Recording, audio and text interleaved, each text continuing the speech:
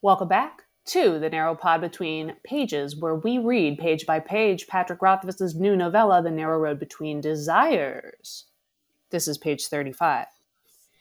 A seal of sovereign gold might work, but only with the proper names. A ring of amber was an older trick, but Bast hadn't seen one in a mortal age. Besides, he would have had to put it on his finger. Slowly, Bast worked to open up his clenched hand and saw a tiny piece of bright engraven brass shaped like a tear. Some amulet? A coin? Bast was puzzled. He didn't recognize the thing, but the sensation wasn't something you forgot. Gingerly, he felt inside himself, and there it was. Undeniable as an iron shackle welded tight around his heart. Bast found himself straining to fill his lungs as if he couldn't breathe. But he could. His lungs were full. With a great effort, Bast forced himself to exhale. Then he drew another lungful, feeling breathless though the air came easy. He'd almost rather it had been some piece of terrible and ancient iron, then at least he'd understand. Bad enough that Kostrel's gift had bound him up with an obligation heavier than he felt in ages. But what did it mean that the boy couldn't compel him? How could he hope to balance out a debt he didn't even seem to owe to... Bast looked up at Kostrel's freckled, grinning face. It dawned on him then, and he remembered the exact words that ended the page. My name is RJ, which stands for Righteous Justice. I'll be meeting out today. My name is Amrita. And I'm Patrick, here to defend my position. Yeah, I'm going to be refereeing these two today because, Pat, I think you might still have some leverage while we're figuring this out. I do think it's interesting that Bast doesn't recognize the coin. We have established, not fully definitively, but pretty definitively, that it's probably a penance piece. It's the right shape, and it's made of brass like a penance piece is.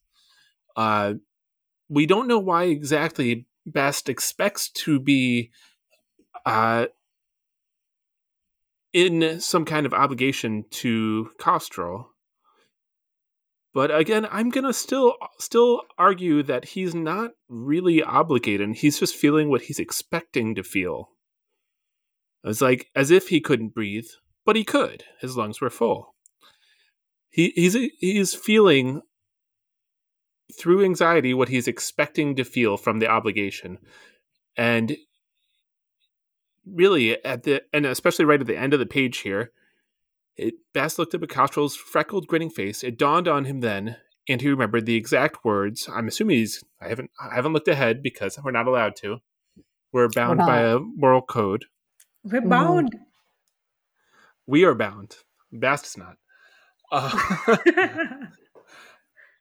And I'm expecting he's going to say, remembering the exact words that Kostrel said, and I'm assuming that it's going to say Kostrel said something that makes it not an actual obligation, that the gift is somehow freely given, and therefore does not actually bind Bast. But Bast somehow missed that in the intro, and it was just feeling what he expected to feel when he first saw the gift, because he didn't see the gift until he essentially already had accepted it when Kostrel dropped it into his hand. So I will make the argument that since he didn't know what he was getting, how could he be anxious about it unless he knew what he got? I mean, I think it was a physical effect caused by the object touching his skin. It made him clench his fingers around it. And so he barely got a glimpse of it. And then I agree that there are things that he expects to feel that he doesn't actually feel. Like he expects to not be able to touch the guy, and he expects to, other things that he's not feeling, which does sound like he expects Kostrel to be able to make him do things. Yes. I agree with that. And I think that the reason for that is what Joy said on the previous page, which is that Kostrel didn't know what he was doing, so he didn't do the magic properly, in some sense, is how I read it. And there was still some magic that happened just because of the nature of the object and when it came into contact with Bast's skin. So I think that the anxiety is there, but I think he only realized how bad it is because of the physical magical effect that it had on him. And he doesn't know what it is. So why would he be anxious to this extent that he has this obligation when he doesn't know what it is? That's unclear. I think it's because he thinks this is more valuable than it really is.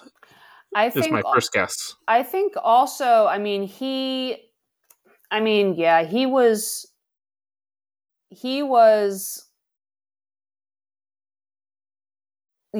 definitely afraid of being given a gift that would bind him. That was the whole thing he was going over. Maybe he thought he saw something. But I think it's quite possible. John had a little theory that maybe there is some kind of binding or some kind of magic in this that affects Bast or that is significant to the Fae, and Kostrel isn't the one who owns it. Ooh, what if Kostrel scary.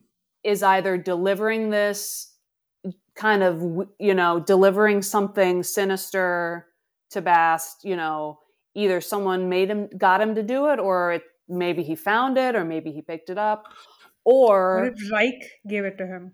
Yeah, what if Reich gave it to him? Yeah, it could be like, Reich said, give this gift to Bast for me. Or Reich at least said Bast will probably like this. But wow, how does Reich know about that? That I feel like that opens up a whole new game in town. Yeah, like someone's undercutting Bast's face stuff if Reich knows about penance piece magic. Right. We got another dealer on the block for favors for children. I'm imagining listeners. We can unquote got it from anyway. Crazy I'm Martin. Imagining, right? Of course, close the loop. But I'm just imagining listeners who've read the whole book and they're just me too wanting to throw their they're phone shouting in the madly toilet. at us.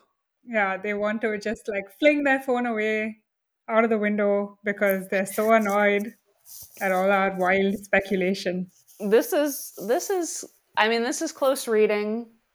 This is content. If you're not content, this is content. If you're not content with content, you finish it. I can't. I'm like getting off. Now I'm just a simple cunt. There she goes. Rein it in. Mm-hmm. He didn't. Bast was puzzled. He didn't recognize the thing, but the sensation wasn't something you forgot. There is, but he can breathe and he can. So this, I think it is. I like John's idea that when it hit his palm, the binding to someone else or something else might have hit. Either that or him and Kostrel just got bonded as BFF for life, and Kostrel is gonna be the kid that saves the day at the end of the book when the It's actually comes really alive funny that and starts eating people. That Kostrel is just standing there with no idea what's happening.